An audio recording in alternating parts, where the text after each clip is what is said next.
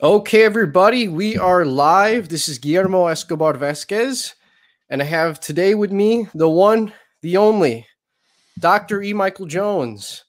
Jones, for my audience, could you give yourself like a short little kind of like introduction about what you're all about, how you kind of arrived in academia, and what kind of message you want to give to the Hispanic audience that I have? I got a PhD in American literature in 1979 and decided to start off my career in academia. I got a job as a professor of American literature at St. Mary's College in South Bend, Indiana, and got fired 1 year after I got here for being against abortion. So I was in a kind of state of shock because I didn't think you could get fired for being against abortion at a Catholic college, but the feminists had taken it over the place. So I decided to get out of academia and started a magazine, and that magazine is now called Culture Wars. And I've been trying to document what happened to it started off talking about the Catholic population, but then it kind of broadened because I found out that it wasn't an intra-Catholic battle.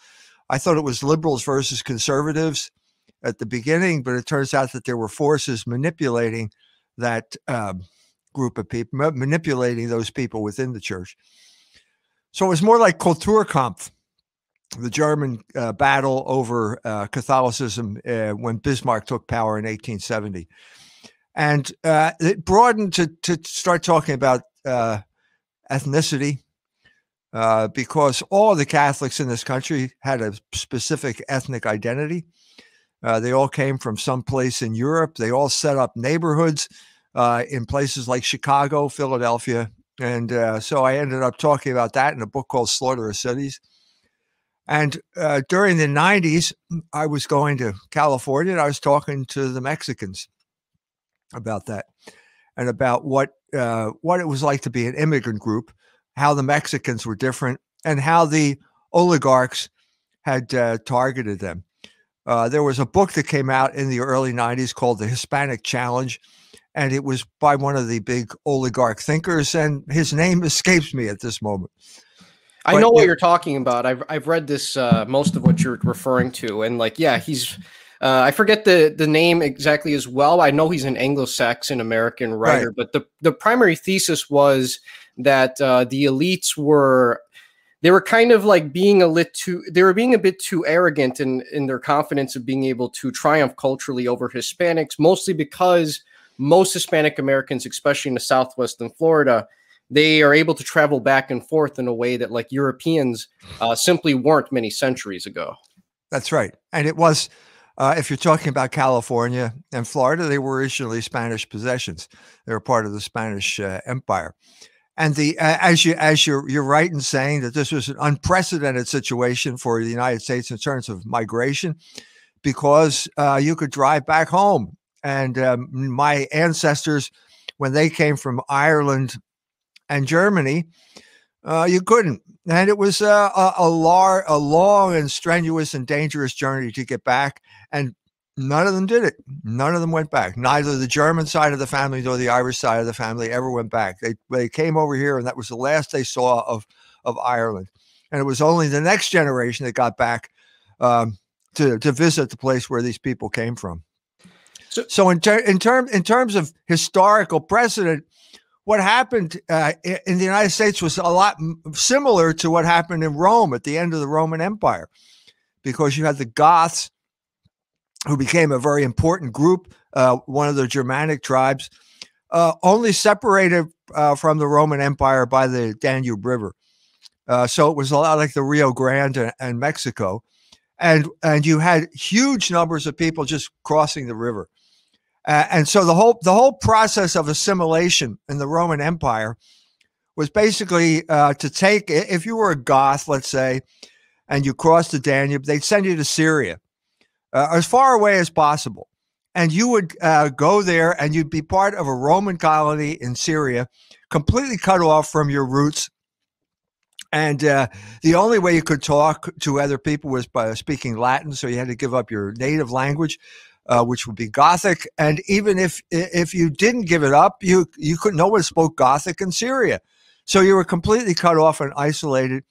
And this was part of the. This has always been part of the issue in the United States of America. In other words, how do you deal with all of these different ethnic groups that come from all over the world? How do you bring about some type of Americanization of this group of people? It's always been a problem for the oligarchs. Can I ask you this, Dr. Jones? So I understand the intricacies of like how complicated it was to go from for example, like Ireland to the Midwest, you know, in the 1800s. It was a lot harder than like, you know, currently nowadays. Same with the Polacks and everything too that were coming in, and other Eastern Europeans who weren't at the top of the white totem pole back then in American history. And my question for you is, do you see right now something similar in terms of like the new European immigrants that are now arriving into America, now that these people actually do have a quick plane ride to get back home and to travel back and forth in a way that they weren't able to in the past? Because I have a lot of like, I guess, sort of like European ethnic listeners as well, you know, from whose parents are like Slavic immigrants or places like that. And they too are entering this process that you are advocating for, in which you want people to identify with their actual ethnicity and not just being like white or black. Do you see this happening more with European immigrants now, in your opinion? I don't think we're getting any European immigrants, are we? I mean, let me start backwards, work backwards here. German immigration stopped at the end of the 19th century. German immigration stopped when Bismarck instituted healthcare and Social Security. And started to raise wages. At that point, there was really no incentive for Germans to come over here anymore. The Irish, it's a different situation, but there was a large Irish migration here in the 90s, and then they all left.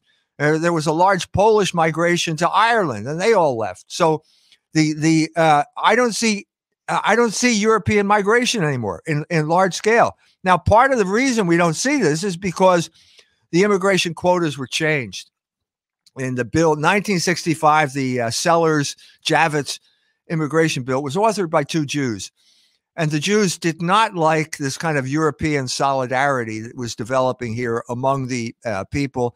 And so they decided to bring in people from all over, all these disparate groups. And at that point, I think you lost this kind of European flavor to migration.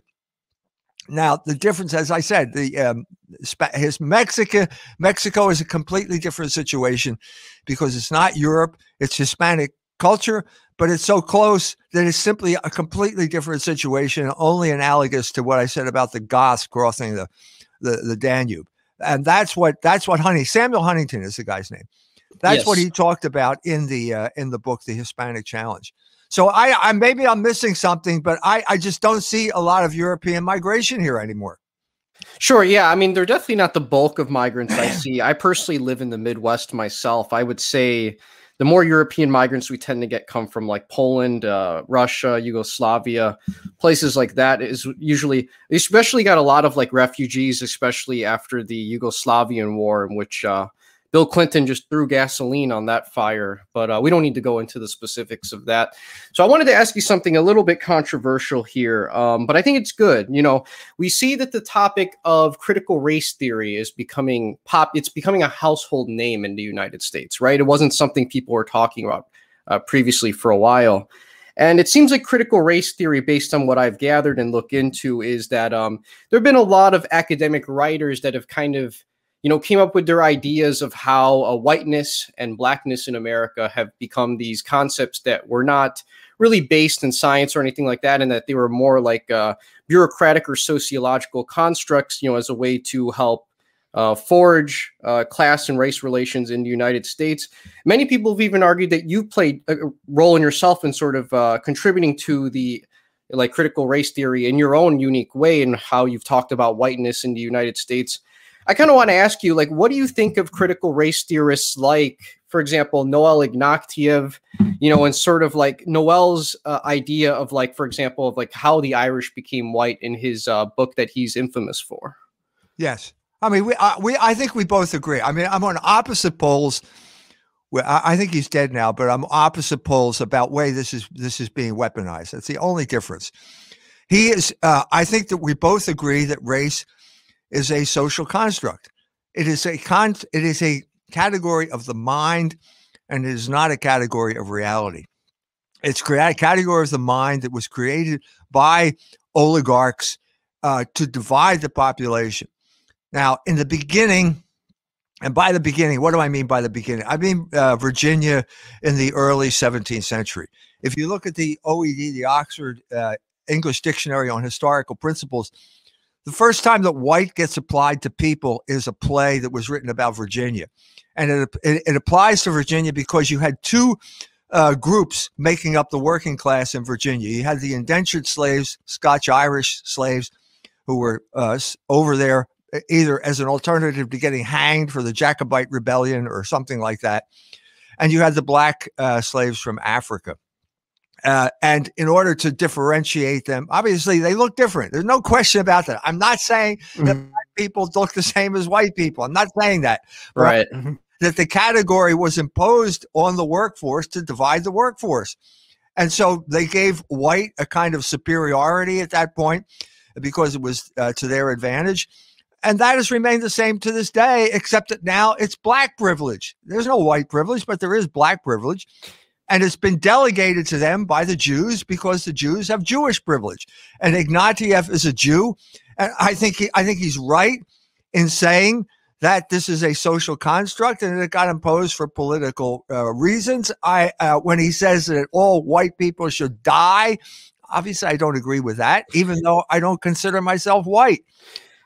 What I'm trying to say here is that there was a crucial turning point in American history. In 1954, a book came out called Protestant Catholic Jew, right? Which basically said that ethnic identity was based on religion in America. So in other words, after 3 generations over here, you lost contact. First of all, you don't speak the language anymore. Now, again, the Mexicans are different because they're right next door and they got a lot of them here. Okay. But for the most part, after 3 generations, you don't speak the language anymore. Okay. But you do retain the religion, and religion becomes the source of your ethnic identity. So there are 3 ethnic groups based on 3 religions, very similar to Yugoslavia. Okay. So we have precedents like for this. Okay. The other thing that happened in 54 was the school desegregation decision, Brown versus School Board. And that meant that established race as a significant category in the law. And so you have 2 competing paradigms at this point. The South, obviously, if we're talking historically, black and white were significant in the South. But what happened here at this moment in history is that paradigm got imposed on the entire United States, even where it didn't apply. And I'm talking about Chicago, where right. It did not apply in Chicago. So, well, it could, correct me if I'm wrong, but didn't you write about, or I know someone has, I know about the history of Chicago to a certain degree. I know that oddly enough, Martin Luther King Jr. was attempting to destroy ethnic neighborhoods of, like, for example, like Lithuanian, Irish, etc. He wanted to put Black Americans in these homogenous, ethnically European neighborhoods, despite the fact that these were people who spoke their own language, had their own churches, and just wanted to be left alone by everyone else in the United States. Right, right. That was big cities like Chicago in the north and the east were basically a mosaic of ethnic colonies from Europe. And so Martin Luther King shows up, and suddenly he goes into Marquette Park, and he's imposing this Southern paradigm on Chicago where it didn't apply. Yeah, there were no segregated water fountains in Chicago. You did not have to sit at the back of the bus in Chicago if you were black. If you in the 1920s, if you were a German and you moved into a Czech neighborhood, there would be a riot and people would throw rocks through your windows because you weren't welcome there. Right. There was an ethnic solidarity in these neighborhoods. Now, this changed during World War II. The book that was the blueprint for this was called The American Dilemma. The man who on the title is Gunnar Myrdal. I've written in my book, Slaughter Cities, I explain why he could not have written that book. He was a Swedish socialist. He was brought in to be the front man for this. It was written by the psychological warfare establishment of the United States, groups like the Office for War Information. And one of the crucial figures was Louis Wirth, who wrote 8 chapters of the book. And he was in the OWI, Office of War Information. He was a sociologist from the University of Chicago. And he was sent to Detroit, where there was a race riot, 42, because in 42, after the United States entered the war, they had a labor shortage.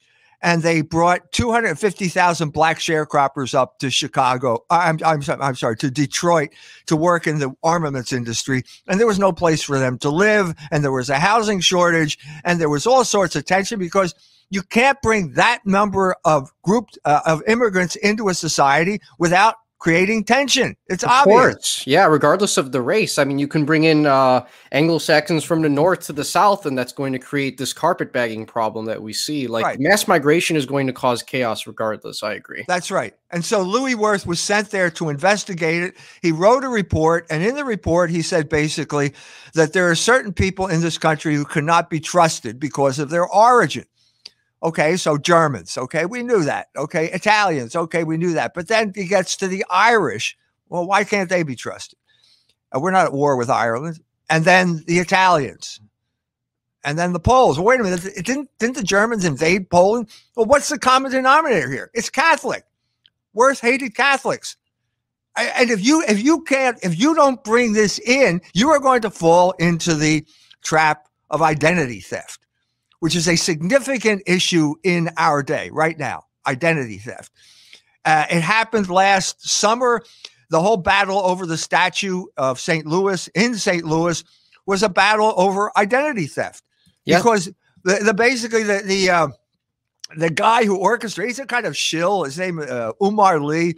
He began life as a white boy. Okay. And then he became black when he went to high school because he started talking black, and he was a member of a black gang. So he's black now. So it was like Sean King before Sean King. Almost. Yeah. And then he becomes a Muslim. And so now he's a shill for he's a proxy warrior basically for the Jews, because the Jews are the only people who are upset about St. Louis. Blacks don't even know who he was. He didn't own slaves. He lived in France in the 13th century. What's that got to do with blacks? I want to make sure I understand this correctly. Was St. Louis the king that ordered the debate that you wrote about in Jewish Revolutionary Spirit regarding the Pope and I think the top rabbi whenever they discovered the existence of the Talmud? Right. Rabbi St. Raymond of Peñaforte, who was the head of the Dominicans at that point, introduced a rabbi who had converted to Catholicism to Pope Gregory IX. And Nicholas Donin was his name. And he said to the Pope, "Do you know what's in the Talmud?" And the Pope said, "What's the Talmud?" He didn't even know there was a Talmud. Right.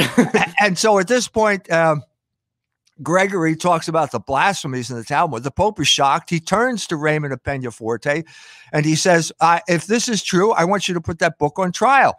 And the person that Raymond of Peñaforte turned to was St. Louis IX, King Louis IX of France, who then did put the Talmud on trial. And lo and behold, it's true. There's all this blasphemy in it. So they burned the Talmud. The state of France burned the Talmud, and the Jews never forgot. And they never forget. They never forgive. They never forget. And this was led all the way to this grudge now in St. Louis. But you can't do it on those terms. It's not going to fly on those terms. So what did Umar Lee do? He has to say, they're white supremacists. Yeah, they were white supremacists before white even existed as a concept, which is funny. But, correct me if I'm wrong here, but so I believe like the discovery of the Talmud in Europe at this time, it was kind of like how the Catholic Church finally realized that Judaism was a rejection of Christ. Like prior to that, it really wasn't set in stone in terms of like actual writings in Judaism. Highlighting that these people were officially rejecting Christ, and prior to that, they didn't really know that. Am I mistaken in this definition, or is that correct? No, well, the rejection of Christ was obvious at the time of the crucifixion. What the church didn't know is that they had created this whole ideology of a rejection, an ideological rejection of Logos. not just killing Christ, but they're going to make a whole policy out of this thing. And that was the Talmud. The Talmud is newer than Christianity. Judaism is newer than Christianity. It's not older than Christianity. It's hundreds of years newer than Christianity. And it's based on rejection of Logos. So it's a big, unwieldy book. It is the purpose of this book is to keep Jews on the reservation, keep them from converting to Christ, because there's a constant danger. Because if your whole ideology is based on the rejection of Logos, and I'm saying Judaism is an ideology that is based on the rejection of Logos, you're going to have a lot of unhappy people because you're contradicting their nature. I just dealt with it. It's a letter to the editor in Culture Wars magazine of a lady who got into this Zohar cult, Kabbalah, the red bracelet, string bracelet. She was one very unhappy lady because it was a cult. It was irrational. It contradicted her nature.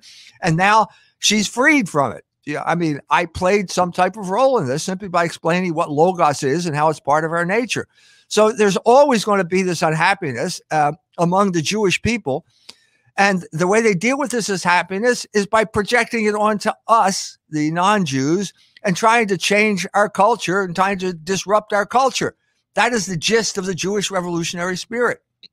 Precisely. Great answer. And now that we have covered this ground in terms of like this discovery of the Talmud, which was done, I believe, by a Jewish convert, as you said before, to Catholicism, I want to talk about chapter 4 of your book, The Jewish Revolutionary Spirit. Specifically, I believe it's titled False Conversion and the Inquisition. Now, I actually kind of regret recently buying your book because I bought it right before your second edition came out. Buy the second edition. I'll have to at some point. But 600 pages of new material. Go really? Ahead. I didn't know that. Okay.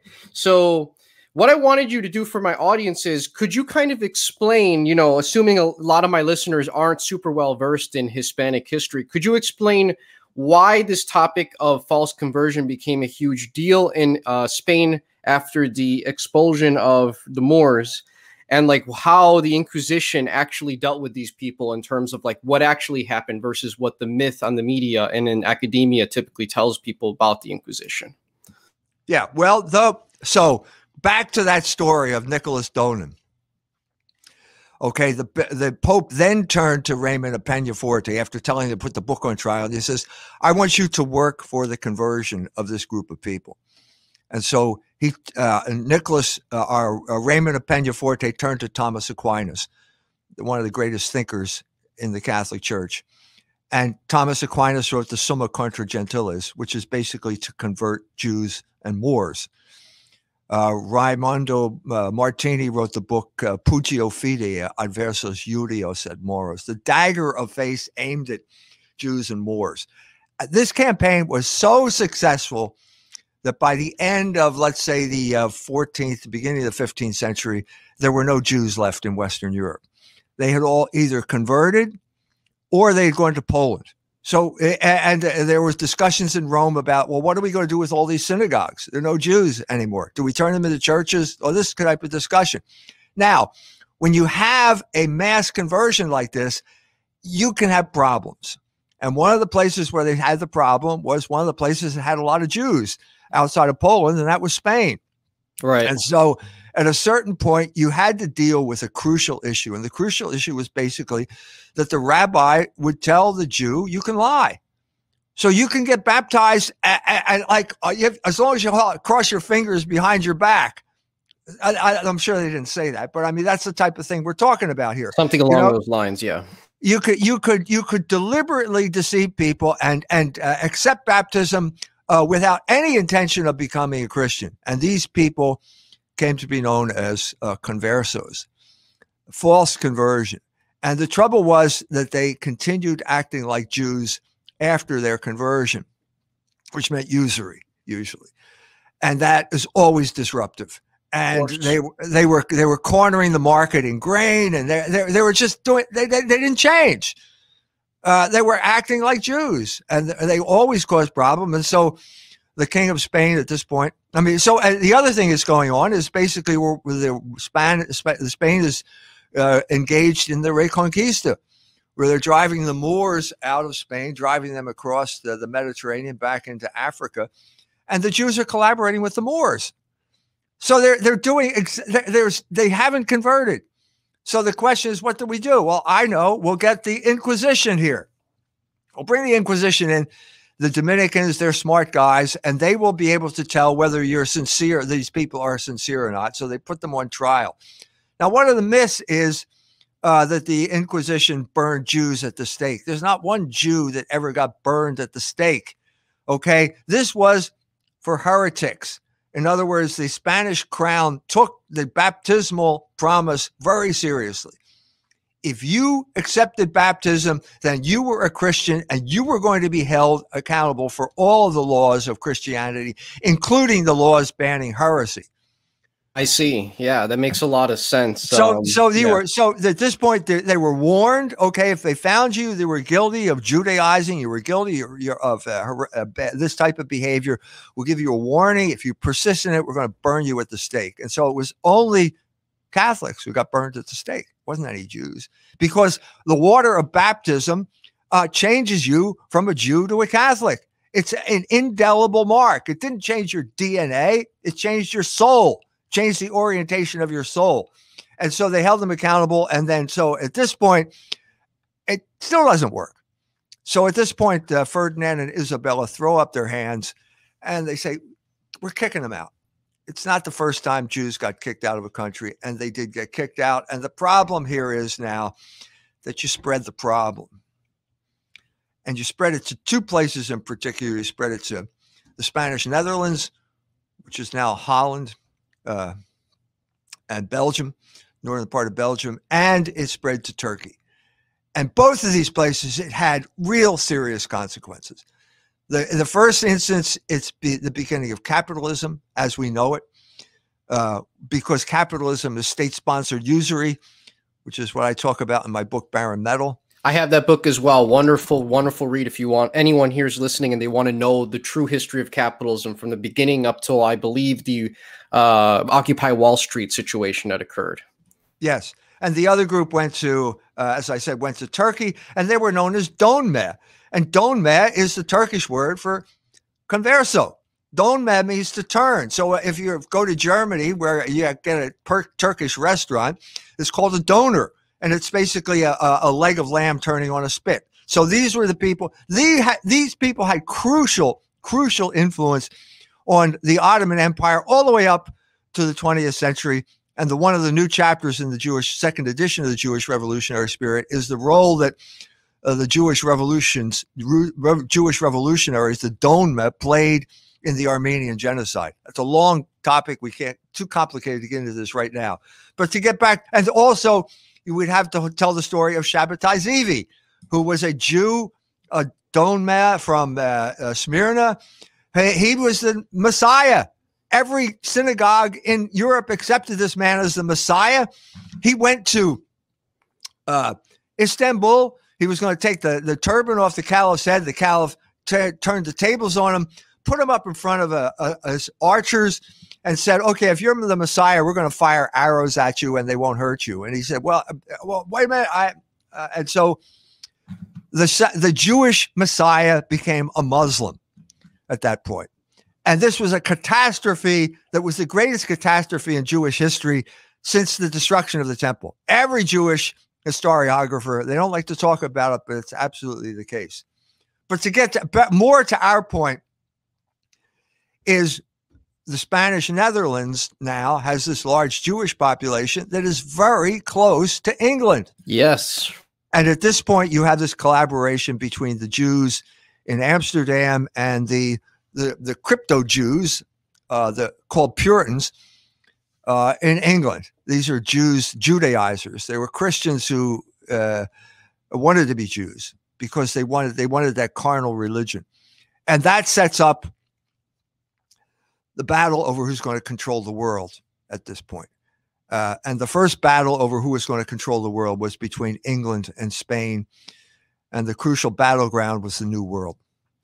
Who was going to control that? Because the Dutch were the first people who rose because of Jewish usury. And the English quickly took care of the Dutch. They conquered them without much of a fight. And at that point, the battle was between England and Spain over who's going to control the riches of the New World. And of course, Spain was there first, and Spain had access to all of the gold and silver in Central and South America, and that was just too rich a prize to resist. And so you have people like, you have the rise of piracy. Yes. And the Pirates of the Caribbean, we're still making movies about it because it was such an interesting period of history where basically the English would commission privateers, private people, give them letters of marque and saying, you can plunder Spanish shipping, because Spanish ships were loaded with gold and silver coming back from the New World. And this is just to give you one instance, one pirate, he was Sir Francis Drake. If you're a pirate, if you're a theft, if you steal a spoon in England, they hang you. If you steal an entire country, they make you a knight. And this is what they did to Sir Francis Drake. I'm just giving you one ship brought back to England after his plundering mission in the Caribbean abolished the debt. I mean, this is lucrative. This is really an easy way to make money. It just eliminated the sovereign debt. So this is why the English got involved in piracy. And also how this battle went back and forth between Spain and England, back and forth, back and forth. It up to, I mean, I'm saying we could take this up to Samuel Huntington again. Right, yeah. Because basically now you have the Hispanic Empire in its own reconquista now, the reconquista of California and Texas, simply by migration. Right. And how are we going to deal with this? How are the oligarchs? Now, this is the WASP elite. He's like the last gasp of the WASP elite. How are we going to deal with this? And the answer, I think, is moral corruption. I think that's the answer. That's go ahead. I was going to say, this seems like a typical thing in Anglo-Saxon societies where these the Anglo elites are always plundering everyone else while they accuse you of plundering them. I just find it to be funny. But I'd actually like to, since we're in this general time period, and I think this would be good for my audience as well, could you kind of, for my audience, summarize, I guess, so in December 1511, as you're kind of sure, I believe the Dominican friar Antonio de Montesinos, he rebuked the Spanish authorities governing Hispaniola originally because he believed that the American natives were being mistreated. He was telling them, you know, you guys are living in mortal sin. You guys are being cruel and tyrannical against these Indians, I believe, on these Caribbean islands. And then the law of Burgos and the Valladolid was created as a response. Could you explain sort of how this situation, like what occurred here in terms of like the internal debate that happened between these people in Spain and the Catholic Church, and kind of deciding like, you know, we need to stop mistreating the Indians and we need to fully incorporate them into the Spanish Empire under Catholicism? Yeah, well, the fundamental difference was that the Pope issued a statement saying that these are human beings, okay, and they have immortal souls and they are supposed to be treated like that. And this is what the Franciscans did. Now, I was in Argentina and they have a monument to Hispanic culture, and it's a complicated thing, but I mean, the two main figures are the Franciscan and the Conquistador. Yeah. And that's Hispanic culture. And it had to be that way because of the situation in the New World. I'm talking specifically about the situation in Mexico, which was ruled by a ferocious ethnic group called the Aztecs, which had basically subjugated all of the other tribes. And so when Cortez showed up there, it was, you'll never have a story like this again, because where one high civilization meets another high civilization, and they've never had any contact with each other before. And so at a certain point they'd never seen a horse before. And they wondered if it was like something like, you know, that mythological creature, the like a centaur. Yeah. Are they connected? I've never seen this type of thing before. Well, the Indian nobility, I believe these people were even having debates on, are these people human too? Are the Spaniards human? Like they had to debate over this stuff. And it's obvious. It's obvious because if you live in some type of ethnic isolation, which most people did at that point, your language is going to correspond to this. So what is the word for human being? Well, it's Aztec, or whatever tribe you are. The Aztecs considered non-Aztecs to not be human in terms of tribes. This is the normal state of affairs of ethnic innocence. It's always the case. The group that lives on the other side of the river are the people, we call them Apache or something like that, but that's the Comanche word for people who eat rattlesnake dung and are subhuman or something like that. It's just the way it is, okay? And so Cortez comes into this situation, and the only way, now this is not neutral, it's an evil empire. They in 1492, or right around the time that Columbus arrived at the other end of the Caribbean, they marched thousands of people up the pyramid in Mexico and cut their hearts out. So it's based on human sacrifice. Something that's evil is not going to go away. It's not going to go quietly. And so you needed the conquistador to come in and basically break the hold that this ethnic group had over all the others. Now, Cortez couldn't have done it with Spaniards. I mean, they were welcomed. Montezuma welcomed them into Mexico City.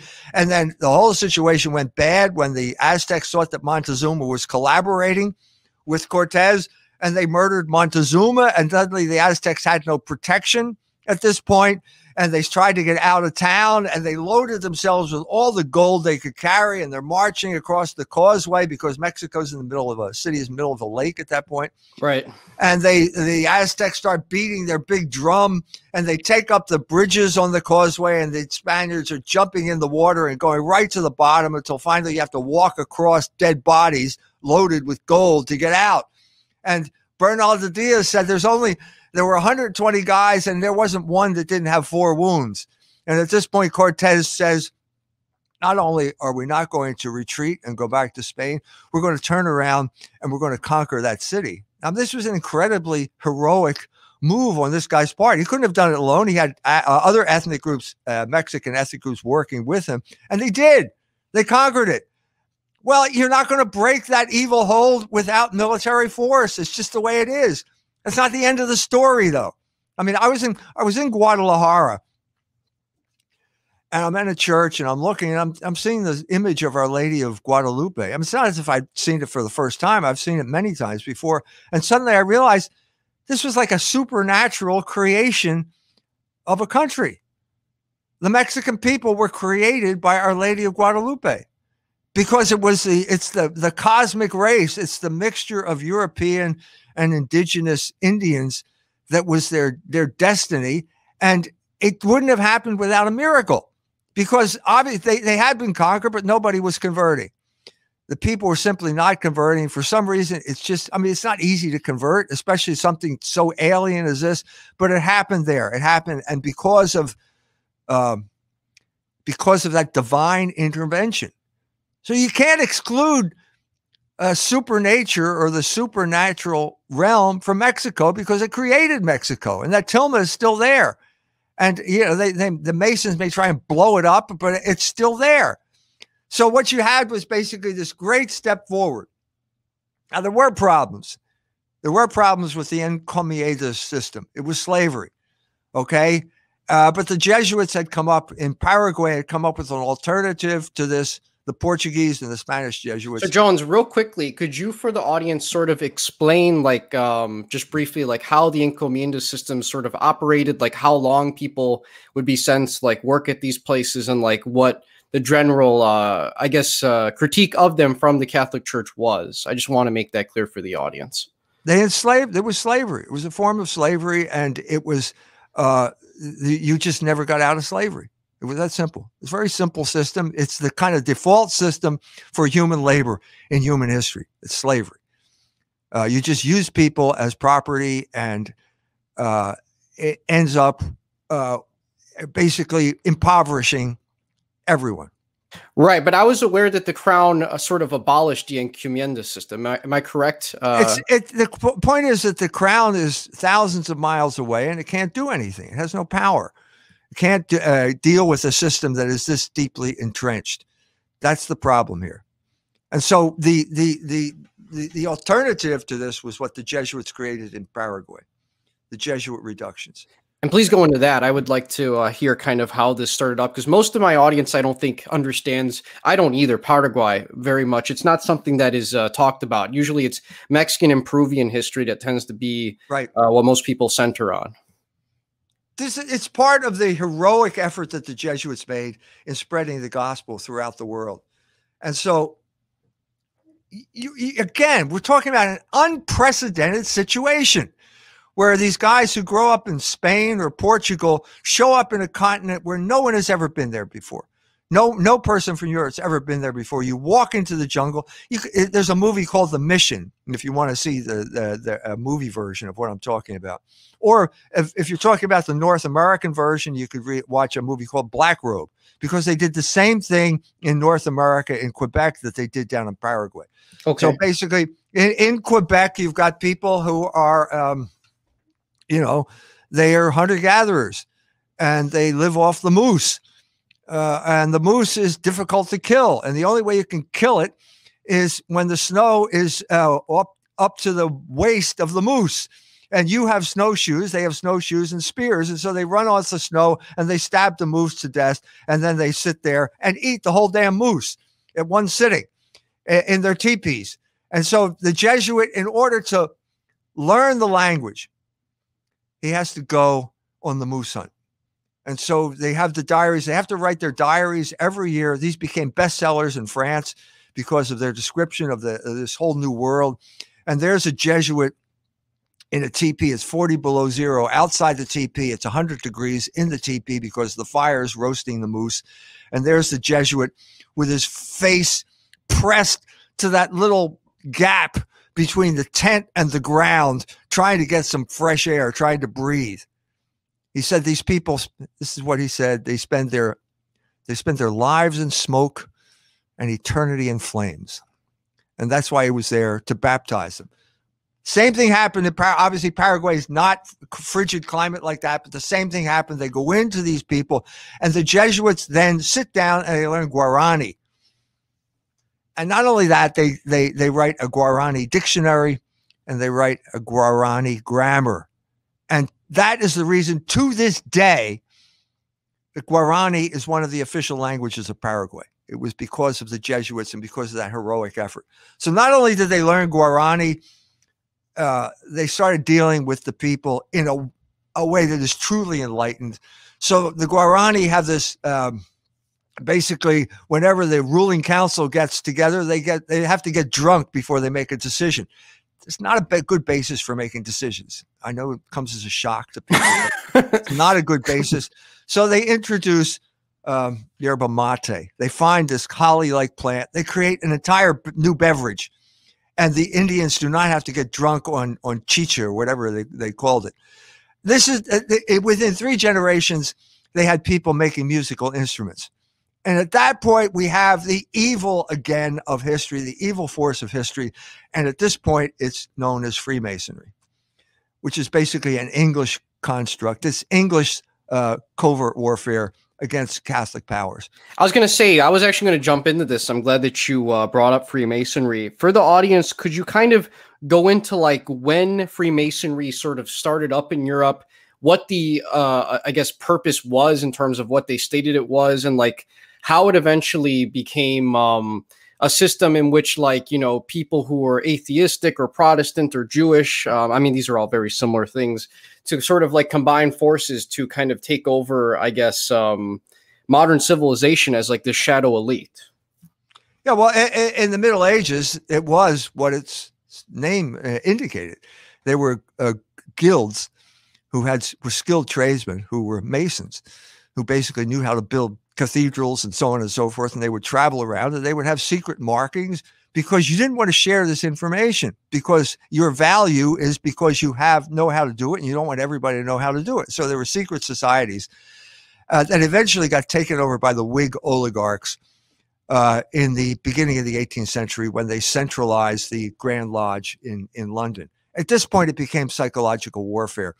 And at this point, it was used against the Catholic monarchs, Spain, Portugal, and France. So you had an unprecedented situation where you have a French, the Duc de Choiseul, was a Frenchman, a French aristocrat. He's obviously a Catholic, right? And he's trying to go down to the Pope, meets with the Pope and says, you've got to suppress the Jesuits. Well, the Pope's thinking, well, he's dealing with a Catholic. He's not dealing with a Catholic. He's dealing with a Freemason. Right. So the 18th century is the century of secret societies. The church, once again, is caught unaware of what's really going on. And so they do suppress the Jesuits. This had horrendous consequences across the world. In France, it led to the French Revolution. In Paraguay, it led to the destruction of an economic system that could have been the alternative to both slavery and what came to be known as capitalism. It was strangled in its cradle. I don't know why. Why does God allow this type of stuff to happen? I don't know. But he did. And that experiment just died, strangled in its cradle. The same thing, something similar happened in Quebec. The French allied with one group of Indians, the Hurons. The English allied with the other. The French would only allow their best people to come to the colony. The English would send us criminals. And so you had criminal behavior spreading throughout the English colonies, Jews in charge of the trading posts at places like Fort Orange, which is now Albany. The Jews want to make a quick buck. And so they sell them whiskey and guns. And because they have guns, they decimate the Hurons, and the French presence is basically destroyed in the New World, culminating the conquest of Quebec by Wolfe on the last day of the year when you could have mounted an attack. So the difference is when I cover this in Barren Metal, when the English showed up in Newfoundland, Nova Scotia. They say, well, we're all going to speak English now. We're all Englishmen, and we would like to convert you to Christianity. Well, the Micmac Indians there say, well, wait a minute. We're already Christians. We're Catholics. The French intermarried with the Micmac. They spoke Micmac. The English refused to speak Micmac. They would only speak French. They wouldn't even speak French. They only spoke English.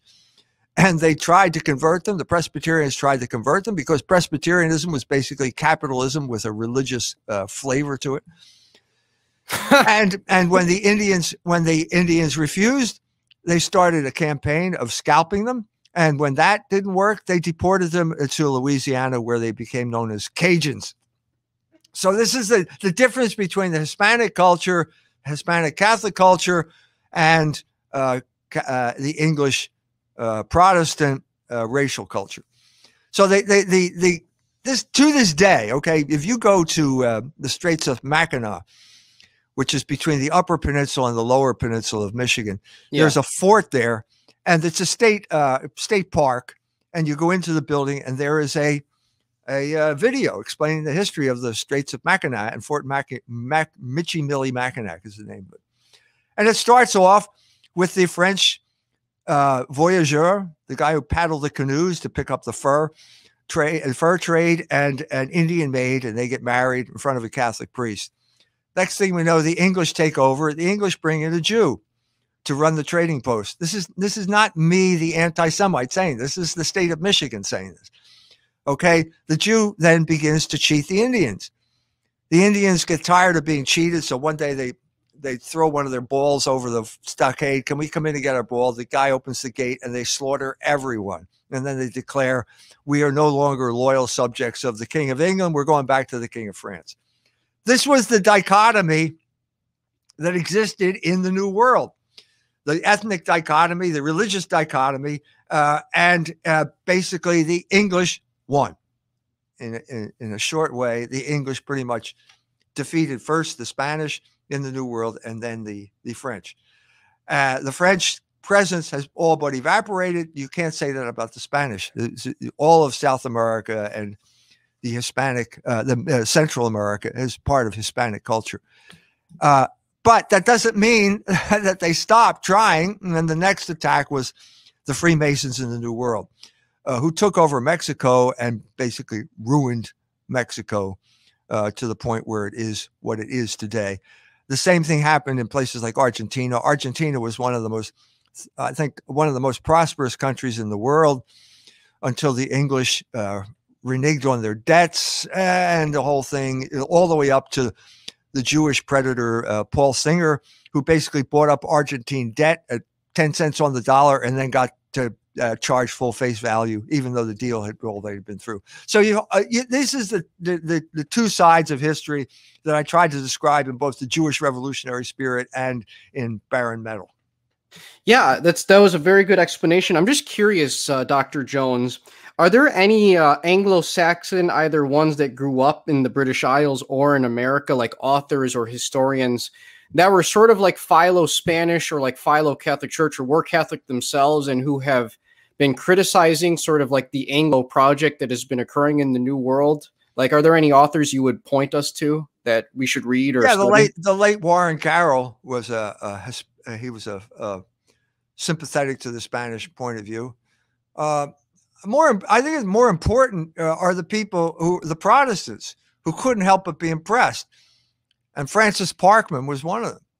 He wrote The Jesuits in North America, which is a good book. I mean, this is the type of book that used to be read in the public school system. Every library, founded by Carnegie, I'm sure had a copy of The Jesuits in North America. It was just a classic of American history. And this was a man who was not sympathetic at all to the Catholic Church, but simply could not but be impressed by what the Jesuits did. He said, well, it was just, thank God that they lost, because otherwise we'd have no freedom now. This is the way he's talking in the middle of the 19th century. Thank God they lost. But you have to say they were great people when he's talking about the Jesuits.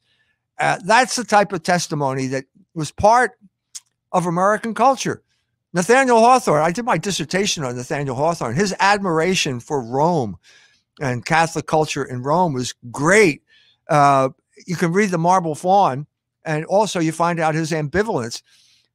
He could never bring himself to become a Catholic. I don't know why, but his daughter became a Catholic, and she founded an order of Dominicans. All this has been suppressed by the wretched educational system that we have, that has basically just gone over to complete racism, critical race theory, all this type of stuff, was just simply, not only a suppression of history, it's also just a form of control.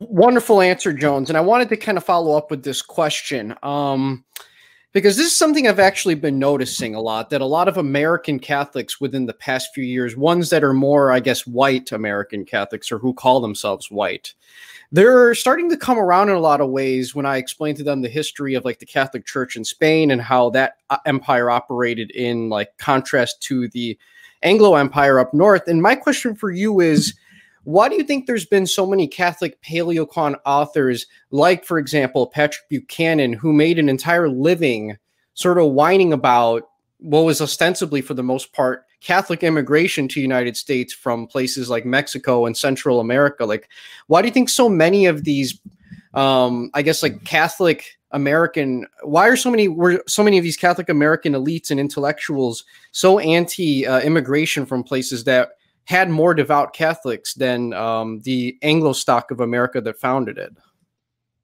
That's a good question. I think if you're talking about Pat Buchanan, you're talking about a man who was in the White House.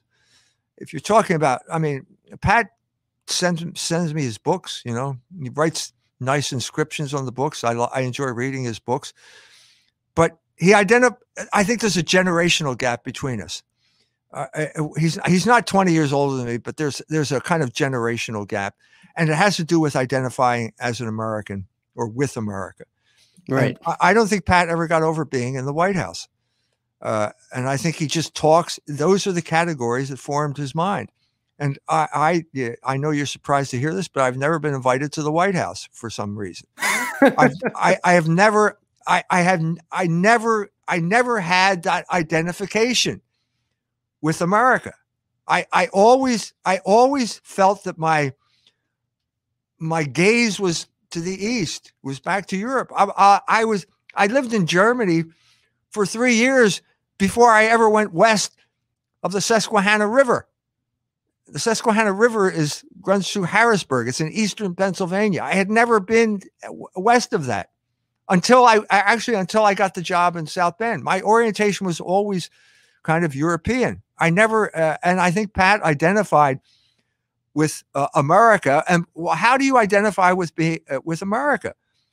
Well, you talk about being white, and I just didn't see it. I just didn't see it. I grew up in Philadelphia, and Philadelphia, even at that time, was ethnic neighborhoods. I was raised in an ethnic neighborhood, an Irish neighborhood, until I was 6. And then the black people crossed Lehigh Avenue, and then my family left, and they migrated to what was probably, it had just been annexed, so it was technically part of the city, but it was really a kind of suburb. And it was white. This was the whole point of the social engineering that took place after World War II. If you were in Chicago, if you lived in Chicago in Marquette Park, you were a Lithuanian. Mm-hmm. If you left the Marquette Park and moved to the suburbs, you became white. That's how you became white. And it was complicated or aggravated by the fact that intermarriage was more likely to take place in the suburbs than it was in an ethnic neighborhood. It's because you met all kinds of different people. So when I was growing up, you had, there were Germans, there were Polacks, there were Irish, and there were Italians. That was pretty much it. There were some people from Hungary, some people from various places, but that was pretty much it. And it just never occurred to me that these differences were significant at that point, because I thought we're all Americans. But the older I got, the more I began to realize that was the identity that we had. And it became a generic identity within the third generation. Actually became a generic identity within the second generation, but it didn't. So even if you moved out of the ethnic neighborhood, you still ended up marrying Catholics. So that was my Irish grandfather had 6 children, and all of them married Catholics, but only one of them married another Irishman. So that convinced me that the triple melting pot was the real description of ethnicity, and that race had been superimposed over it as a form of social engineering. And nothing that I've learned since that time has convinced me that that's wrong. That's why I wrote The Slaughter of Cities. It's basically to show that there was a plan, and the plan was to turn Catholics into white people. Yeah, no, you're absolutely right. And I just want to say, Dr. Jones, you're one of my favorite biracial YouTubers. I think, when I first started listening to you in 2016, I had a lot more I had more of a racialist mindset, and I would just, get mad at you. But, I really sat down, I would read all of your stuff, and I had to come to the conclusion that you were a man that was very much ahead of your time. And, to me, it seems now, like, especially after learning about FDR and the formation of like the GI Bill, which encouraged these ethnic Europeans to flee to the suburbs, to me, it almost feels like white identity is like a crucial part of that, is fleeing Black Americans and running to the suburbs and always running away and not abandoning your ethnic roots and not trying to assert ethnic dominance in these cities where all of the cultural power is formed. And you were always someone that articulated this very well. And I want to ask you this as well, since I know you've talked about this and you brought it up briefly in this interview. You said that you've taught in Germany. I believe it was after World War II. So you're fluent in German. You were teaching there. I'm assuming it was West Germany, but I wanted to ask, so sort of how was the denazification process like in Germany when you were teaching there? And what sort of anti-Catholic rhetoric in Germany were you seeing when you were there trying to provide an education for Germans there? There was no anti-Catholic rhetoric. I lived in a completely Catholic area. I was the Lower Rhine. It was right on the Rhine. Okay. There was the thing, in retrospect, the biggest thing happening then was the sexual corruption of the German people. It was. This is a book, a chapter that I wrote in Logos Rising. It's called Werner Heisenberg and Jewish Science. Well, basically, the social engineering that took place in the United States of America was mild compared to the social engineering that was forced on Germany, because Germany was a conquered nation. And one of the main techniques of social engineering was the corruption of morals And that meant the promotion of pornography and sex education and films. It was basically, this was the mid-70s. The Hollywood production code had been broken in America. I arrived there in 73. That was the year of Deep Throat. I mean, hardcore pornography on big first-run movies. Yeah. Everything that happened in the United States was worse in Germany. I mean, but wouldn't you argue that this was inherently anti-Catholic, though? Like, that's kind of what I'm talking about. Like, I'm sure many of these people who are promoting this stuff in Germany had very bad things to say about the Catholic Church there. Am I wrong? The people who were responsible were Jews, largely Jews from New York City. There was a Jewish psychiatrist from New York City.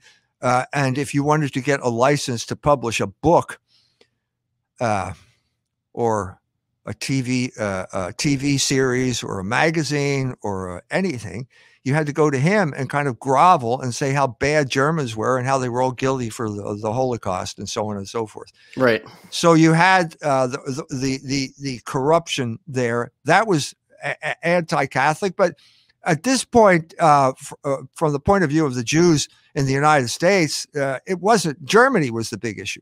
They hated Germans. And Catholic or Protestant, they probably hated them both equally. I don't think they saw a big distinction. It wasn't geared toward Catholics. It wasn't. It was geared toward Germans. There was the films that came out were all geared. I don't think there's any anti-Catholic element in them at all, because if there were, it would have ruined it.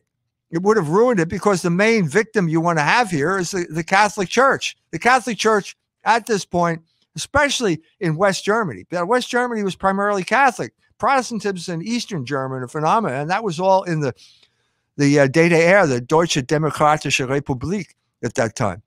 So it was a heavily Catholic area, and they had to target the Catholic Church as the defender of social morality. But they did it in a way that was not overt. I think they learned from Bismarck. You don't deal with this as aggressively as what they would call a Katholikenfresser, someone who eats Catholics. That's not going to work. It was subtle, and I think the main way they did it was through science. So it has relevance to the COVID virus. Because the man who was responsible for this was Alfred Kinsey, and the Kinsey report was just big news for basically the entire 50s. And during this period of time, the word report became a German word, because before that, the German word is Bericht, has nothing to do with report. But after the Kinsey report, you'd have movies like Der Schulmädchen report, the schoolgirl report, or the Hausfrauen report, or all these report things, because it gave this veneer of pseudo-scientific aura to basically softcore pornography. That's what was going on. It had a devastating effect on the generation that I was teaching, the kids that I was teaching, including, friends I had in that generation. I was in a band with people at that point, and I could see that it was having a bad effect. They've never recovered. They've never recovered. So what happened here is you incur guilt because you break the sixth commandment. And then the Jew is there to say, I know the source of your guilt. It's because of the Holocaust. And so the more you got involved in sexual liberation, the more power the Holocaust had over your mind. To this day, where basically they control Germany, they rule Germany with an iron rod. It's the worst country in the world in that regard. Yeah, I was kind of asking you about this in general, because I believe when I was reading particularly about your sort of like study on how the Frankfurt School operated and what their objectives were in terms of like creating critical theory and write-ups such as like the authoritarian personality, the kind of like breakaway that I got was that these sorts of like radical liberals who were calling themselves Marxists and who hated Stalin, these sorts of people were making the argument that people that grow up in very strong households with a very strong father, usually from like a Catholic ethnic European household, these were the sorts of people who were prone to being like radical, like far right or far left people in such a way that would oppose like, you know, the sensibilities of most Anglo-Saxon and Jewish elites in the United States and in the West. Would I be incorrect in that framing? No, that's exactly what happened. The Frankfurt School was brought over by the American Jewish Committee, and they put them to work on a project that was eventually turned into a book called The Authoritarian Personality. And the authoritarian personality then would be used as a weapon against, well, as you mentioned, ethnic groups that had strong families, a strong father in the home. All of this was now demonized as basically the matrix out of which fascism grew. It's a Jewish creation. It's what Jüdische Wissenschaft. It's Jewish science, and it had an effect because it was all cited in Brown versus School Board, the desegregation decision. That was a completely Jewish decision. Don't take my word from it. It's the guy Murray Friedman, who was the head of the AJC in Philadelphia, wrote a book about it. About how that, it was about the Black Jewish Alliance and why it collapsed. But this was the high point in many ways of the Black Jewish Alliance because it created the Civil Rights Movement. Civil Rights Movement was based on Jewish science. What you have here over this period of time in America is the Black Jewish Alliance. It began with Leo Frank, with the lynching of Leo Frank, where the Jews vowed revenge against the South. It reached its high point in the Civil Rights Movement, which was basically a revolutionary movement. It overthrew the culture of the South. And it died in 1967 because the blacks got tired of being bossed around by these Jews. Well, I think came back with Black Lives Matter. I was going to say, you yourself, I'm pretty sure you heavily cited this one Black communist writer in Jewish revolutionary spirit who essentially came to the conclusion that the civil rights movement in the United States was primarily led by Northeast Jews, Northeast Anglo-Saxons, and that they hired people like Martin Luther King Jr. and made him accept really weird premises like Zionism, for example, and that they abandoned any sort of notion of like Black economic, self-sufficiency and trying to gain economic justice and more autonomy, and instead went down a route of, well, let's just put Black people all over like ethnic European or like white neighborhoods instead. And I think that was a pretty salient discovery that you came upon with that author, because, yeah, to me, it doesn't feel like this was the movement that was genuinely led by Blacks that wanted to be economically self-sufficient. No, the man who was the author of Black Nationalism was Marcus Garvey, who was a Jamaican. And he had a huge following in New York City, big parades. And the Jews didn't want Black nationalism at all. There's only one nationalism that Jews like, and that's Zionism. And every other nationalism is bad news. And so what they did was basically use the NAACP to destroy Marcus Garvey. It was the first thing the NAACP did, the National Association for the Advancement of Colored People, because Marcus Garvey showed up there at their headquarters before this happened and said, wait a minute, there are no Black people here. It's all Jews. It's Jews using Blacks as their proxy warriors. And so they destroyed Marcus Garvey and his movement. And then the key word then became integration. So integration basically destroys your ethnic group. It's ethnic suicide. And that's what happened to the Black people. There were ethnic, they were on their way. They were an ethnic group. I think that Blacks were an ethnic group. What should have happened in the Catholic Church is instead of having Blacks come in and take over Irish neighborhoods, you should have given the Blacks their own parish and consider them an ethnic group like every other ethnic group. It didn't happen. And we'll never know what might have happened if they had gone down that route. But basically, that's what happened.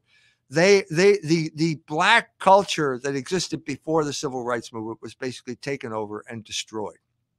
And those people were displaced by the new elite, which was basically the integrationist Jewish proxy warriors that became known as the Civil Rights Movement. Yeah, very well put. I think it would have been a very interesting scenario had the Black Americans been able to have been converted to Catholicism en masse.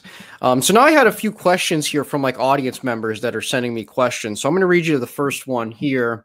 It says, So this is one from my friend Marcus. He is Polish, grew up in America though, but he identifies as Polish, not white. And he wants to ask you, what is his best advice for those of primarily Catholic ethnicities in the U.S. for keeping and reinforcing their faith, especially those who are from families that have somewhat regressed into Protestantism?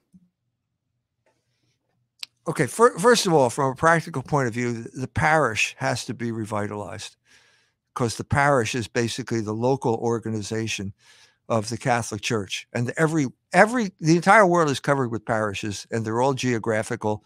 And this is the way you associate with people with Catholic identity. The other point is that I'm dealing with this with other countries, that we have now, Catholicism demands a level of consciousness that it did not demand in the past. And you have to understand history, and you're not going to understand history simply by going to school, because that's all going to be false history. The main problem with the church right now is that it doesn't understand psychological warfare. It doesn't understand its own history. It doesn't understand how certain groups like the American Jewish Committee and B'nai B'rith tried to subvert the Second Vatican Council. It has embarked upon a disastrous campaign of pretending the Jews are our friends, when every historical evidence points in the exact opposite direction. These are the type of things. Why does God allow these catastrophic defeats? Because God can bring good out of evil. But the good that we bring out of evil is first and foremost consciousness. We have an understanding now, because of our exposure to evil, that we did not have before. So in order to do to complete this, to protect yourself from identity theft, which is the main problem that Catholics face right now, is you have to become educated. And you can't just take that for granted anymore by going to X university or so on and so forth. You have to take your own responsibility for your own education. In terms of specifics, in terms of you're Polish, that's great. You're Polish, you speak Polish. If you stay here, you'll have children, and chances are they're not going to marry other Poles. And so the only way you can really be Polish is by being in Poland. And you can have these transitional cultures, but you have to reconcile yourself to the fact that if you're going to stay here, your identity is Catholic. It's not going to be Polish anymore, because your children are probably not going to marry Poles. And if that's the case with your children, it's even more the case with your grandchildren. And that's the situation that I've seen now, that I have my grandchildren, grandchildren, my family. It's inevitable, because you live here. The identity you have here is Catholic. That's the only identity the only ethnic identity that's going to perdure here. Wonderful. And then I got another question here. It's from my friend who's half Greek, half Cuban. He says to ask you, E. Michael Jones, explain how conservative white Protestants go against the teachings of Christ with their greed and worship of capitalism. Okay, there are a lot of things to talk about there. Capitalism was basically became the religion of the Reformation. It evolved naturally from the theft that began with the Reformation stealing of church property, and developed over all of these centuries. The identity of conservative, which I think has died at this point, but that was basically Anglo culture masquerading as some type of political philosophy. It was all pretty much ethnocentric, and because it was ethnocentric, it simply didn't have the roots, and it's just sort of passed by the wayside.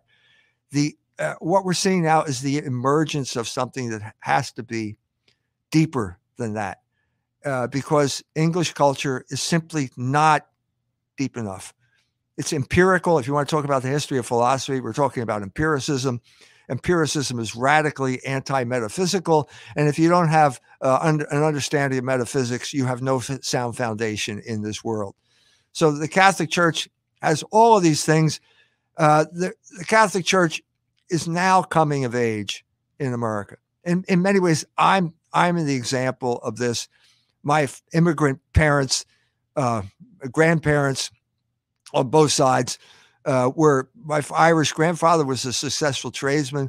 But I am the kind of the flowering of that because I got a PhD. I'm an American, and I understand the whole my roots in a way that, and the connection of my roots to world history in a way that no one in my family ever understood before. I'm not trying to brag here. I'm just trying to say that it was just a trajectory of people coming over here. Digby Balsall said, if you work hard for 3 generations, your children will enter the faculty lounge. I'm exactly doing that. He was the age of my father. He lived in Philadelphia where I grew up. That's exactly what happened. But what happened also is that when we got to academe, the whole academe was taken over, even Catholic academe, or especially Catholic academe. So now we're in a situation where you have to fight that. And all I'm trying to say is that all of this happens for a reason. And the reason is consciousness, so that we can have some type of mature understanding of how to go forward. That's what's got to happen. Yeah, great answer. And I know that was a pretty hard question to nail down because there's a lot of implications and history behind all of that. So totally understandable. So I have a question from my friend. I believe he is of Indian ancestry, and but he's culturally more Swiss German than anything else. He wants to ask you whether you agree. So it says, asking Michael Jones whether he agrees that China as a superpower is number one in resisting the liberal world order that propagates out of the Judeo-Masonic Anglo-America. And if you do see it this way, what will China have to do to successfully break the shackles of the liberal world order without being dragged into a war with America? China is an example of the worst of both worlds. So what is the worst thing that it picked up from Europe? Well, it was communism, Marxism. And it added that to a basically pagan base that has been suppressing Christianity for centuries now, for various historical reasons. The Chinese are an ancient culture, a resilient culture. They underwent humiliation at the European powers at the hands of the English, largely in the 19th century because of the Opium Wars. The English simply sent warships up their rivers and just obliterated one town after another, and it was humiliating for the Chinese. And they are coming back, and they are a world power. There's no question about it. They have the whole point of the Anglo-American Empire is to dominate the seas. The British Navy is Leviathan, the sea monster. And it can do to you what it did to China by sailing up the rivers and destroying you. It's Godzilla. That's what happened. That's what Godzilla is, the Japanese way of trying to deal with this phenomenon. So they've already done it, and they've done it thanks to American complicity. But let's get more specific here. It was the Jews on Wall Street who basically engaged in this orgy of leverage buyouts that basically destroyed the manufacturing base of the United States of America by buying up those countries, loading them down with debt, and then outsourcing all the jobs to China. That has made China a great manufacturing power, the biggest manufacturing power in the world right now. And manufacturing is the source of all wealth because labor is the source of all wealth. So that's the situation now. And the United States is irrational support of Israel, their use of sanctions as a weapon against 40% of the world's population has led to the situation where China, Russia, Iran have basically consolidated the Eurasian landmass. And that's the exact opposite of what the Anglo-American Empire wants to see. But I think at this point, they're powerless to stop it. They can't stop it now. There's nothing they can do about it. Yeah, very good answer. And then I want to kind of ask you this, since we were touching on the topic of China quite a bit. You know, I've actually, I remember I took a university course a while back on the history of China by this professor. He was actually straight from China. And one of the most interesting parts was whenever I did this assignment that was specifically talking about the Jesuits who went to China and were attempting to try to convert people, from China into Catholicism. And actually, there was a debate on whether China should try to be absorbed into the new Spanish Empire in a similar manner in which the Philippines was. And I wanted to ask you if you could explain to my audience What was it that like how much success did the Jesuits have in trying to convert Chinese people, and what was the main conflict that occurred that prevented China from being absorbed into New Spain? Well, as I said, I mean, I have nothing but praise for the Jesuits of that period of time. And so exactly what I talked about in Paraguay and in Quebec, it happened in China too. Matteo Ricci showed up and learned Chinese. Now that's not easy to learn. No. Okay. And not only did he learn Chinese, he was so well versed in it, he wrote one of the Chinese classics. And he was a Jesuit, and a Jesuit at this point were believed in Logos. And so how do you talk to people who have no experience of your culture in a completely different language? Well, he talked about brought a telescope, you talk about the stars, you talk about the universe, and you come up with a better calendar. Well, now you've got their attention because you have some type of contact with ultimate reality because you understand Logos, and God is Logos, and that's the whole gist of the Gospel of St. John. So he's making tremendous progress here. He's got to the point where he can talk to the emperor and he can talk in Chinese. So you have to be able to talk to people in their language. You're never going to proclaim the gospel unless you can do that. That's what the church realized when the Jews expelled St. Paul from the synagogue. We have to go to Greek now because otherwise we're not going to succeed. So Matteo Ricci reaches this point, but now you've got this controversy in Rome called the Chinese rights controversy. They have their religion. They had something called Tao, which is the basis of their religion, and it sounds like Logos, and maybe we can work with this, but they have ancestor worship as well. And so the question is this idolatry? And so the Jesuits were saying, no, you go to the cemetery on Memorial Day, and you put a wreath on your mother's grave. Why is that idolatry? This is what the Chinese are doing. Maybe it's a little bit more refined, but we can work with it. Well, the Dominicans didn't like it. The Dominicans eventually won the day, and they said it was idolatry. And so now you have Dominicans showing up who can't speak Chinese. And worse than that, there's a bishop who thinks he can speak Chinese, and then he finally gets to the emperor, and the emperor makes a fool out of him because he can't even read the 4 characters on the wall. And at this point, the emperor says, "I'm tired of this." Now, to give the guy credit, okay, there was a lot of battle over trade. The Dutch were in Japan. The English were in Japan. There's a battle over the Dutch Indies Company, the British East India Company. They're all fighting over who can control the trade routes here. And they want to eliminate Spain and Portugal, who were the first people on the scene here. And so they're trying to poison the mind of the bonzes in Japan and also poison the mind of the Chinese. And so at this point, the emperor throws up his hands and says, "I'm sorry, I'm just banning it. It's over." Tremendous loss of what might have been. Again, I don't know why. The same thing happens wherever the church spreads. Something bad happens. Whether you lost Quebec to the Iroquois and the English, you lost Paraguay to the Freemasons, and now you lose China because the Dominicans are too stupid to understand that it's not worship.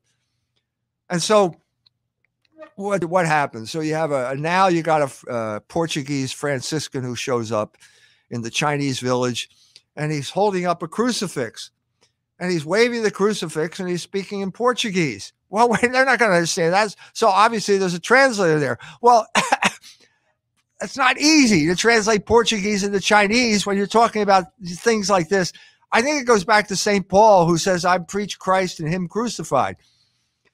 You got to do a little bit more than that. And Paul was not good at this because he blew the speech at the Areopagus, where he's trying to talk. They should have talked to philosophers on their terms. Anyway, that's what happened in China. There's a Chinese church now. There are millions and millions of Catholics in China. The government wants to control them. You got a government in China that is basically the worst of both worlds. So it's communism for the people at the top, and it's ruthless capitalism for the people at the bottom. And they're trying to work out something. Now, on the other hand, I took a Chinese lady out to lunch here. She was here studying Logos at the University of Notre Dame, and she's told me they just doubled my salary. Now, it shows you that there are intelligent people in China. Okay. And they understand you've got 1 billion people, you got over 1 billion people there. That's a big market. And if you're cheating them out of a decent wage, your whole, you're going to suffer economically. And now there are smart people who are doubling the wages there. And this is going to pose a big problem. I don't think there's any going back now, because the United States sold its birthright to the Chinese for cheap, for short-term gains. As I said, the Jews who orchestrated that, orgy of liberal leverage buyouts at that time, and it was Kissinger and Nixon, right? That was before that. That was the opening of China. That was a brilliant move on Nixon's part, and that was sinister in its own way, because it allowed, it said, we'll give you technology if you institute the one-child policy, which was a disaster. I'm talking, that was in the 70s. This is at least 10 years after that, where they're trying to exploit the whole situation. Domestic situation. Gotcha. And I have a question from a Filipino audience member who messaged me. He's asking you, Dr. Jones, do you think that the Philippines would be an ostensibly Catholic country and not an Islamic country if it weren't for the bravery of the Spanish conquistador and their Indian allies that they brought into the Philippines in order to Catholicize it? Yeah, well, the Philippines is an example of what could have happened. Could have happened in China. It didn't. Could have happened in Japan. It could have been a whole, probably because they had that large Spanish presence there that remained undisturbed. And so Catholicism was allowed could take roots there. And so you have a dynamic population that is now spreading all over the world. So it looks like the Irish, I don't know what's holding back economic development in the Philippines, but they're exporting people, whereas which is what Germany and Ireland did until they got their own industry up and running. We're dealing with the similar situation in East Africa. East Africa is Christian, largely Christian now. I've been to Kenya, I've been to Tanzania. It's being deliberately held back because of neo-imperialism. The East Africans don't know how to mobilize labor. And the only way you mobilize labor and create a dynamic manufacturing country is if you start with textiles. It's simply the history of economic development. And that is being systematically denied, systematically thwarted by the White House under Secretary of Treasury Mnuchin, a Jew, got a complaint from the Jewish rag pickers in New Jersey, who were the main exporters of cheap clothing, used clothing to East Africa. The East Africans woke up, realized that they needed to put tariffs on that. And as soon as they put tariffs on it, the United States threatened them with sanctions. This is economic imperialism. And this is what's holding back East Africa. And to be honest with you, I've never been to the Philippines. I don't know enough about it to understand what's going on there. But I knew the Catholic population of East Africa is being held back at this time because of this imperialist blockage of the mobilization of labor. Yes, to me, it certainly seems like the Catholic and East Orthodox members of Africa are definitely being put in a stranglehold by, like, you know, the American Empire, NATO, etc., because all of these people that want to ostensibly go their own way, protect their ethnic religions, protect their way of life in terms of like not wanting to legalize things like gay marriage and all of these other things that are becoming commonplace in the West, these people are getting hit hard by sanctions. And, you know, nobody really cared when Obama was sanctioning these countries because, oh, Obama's black and this is wonderful. We have a black president, despite the fact that, you know, there was the first black president, quote unquote, that was putting these sanctions on these African countries for just wanting to preserve their natural way of life. So do you feel like in Africa, you've seen a lot of pushback in terms of like sort of like what the West is trying to impose on them now, even to this day? I see a lot of potential. I see a lot of potential there. I gave a talk in Nairobi based on Logos Rising. It's a school full of bright young kids, all wearing Catholic school uniforms. I started to realize I came up with a solution to the whole problem of used clothing. And the solution is Catholic school uniforms, because you can't buy them in the Matumba market. They have to be made because it's just not part of used clothing. Yeah. So if you could coordinate, so I said, let's just coordinate Catholic schools with local cotton production. And I got to talk to the chancellor of the Diocese of Bungoma, and he told me that basically his father put him through school by growing cotton. Well, there's not one cotton seed left in Bungoma because of this cheap clothing undercuts the price of any cotton cloth possible. There will be no economic development in Africa, in East Africa, until they eliminate Matumba, which is the Swahili word for used clothing. It's not going to happen. There's only one way out of poverty, and that's clothing manufacturing. That's historically the case. It sounds odd, but that's historically the case. There's not one manufacturing power that didn't start off by manufacturing clothing. You could begin with Florence in the 14th century and the production of wool, and then leading to silk. Go to Germany. The Fugger family began, the great financiers, they began with the creation of a new fabric called fustian in the 16th century. England in the 18th century, America in the 19th century, China and Korea in the 20th century, they all got their start with cloth manufacturing. The same thing, I don't see any way out of the situation in Africa. And it seems to me it's easy enough to resolve, but only if you can mobilize labor and mobilize the consciousness of the Catholic Church there to see the source of the problem. Once the Catholic Church gets mobilized, I don't care where it is, you will not be able to stop it. Wonderful. Yeah. So I think I'm going to be just about finished with this interview here, unless the audience has any more pressing questions that they want to ask, or they can put in a super chat question. But I just want to say, Jones, you know, when I first saw you in 2016, you know, you said a lot of things that made me upset, especially because I went to Catholic school during most of my life, and then eventually I became an atheist around age, I think 13 or 14. And I felt like I went in a very dark place whenever I embraced atheism. I felt like I started to take on a more inorganic, racialist sort of identity. I started kind of wanting to blend into white American society, despite the fact that I am a mestizo from Colombia whose parents fled during the drug wars of Pablo Escobar in the 90s. And I feel like ever since I have talked to a lot of these Hispanic guys who you've talked to before, for example, Noel Oji de Rancho, you had an interview with him. He's played a big role in helping me developmentally and embrace my true identity. I feel like people like you, though, even though I read all of your stuff a lot of your stuff years ago, I feel like looking back on it now, I'm learning quite a bit. And it's all starting to come together to me. You know, I'm going to Spanish Mass pretty much every week with my wife, and I think I'm happier than I've ever been prior to becoming an atheist.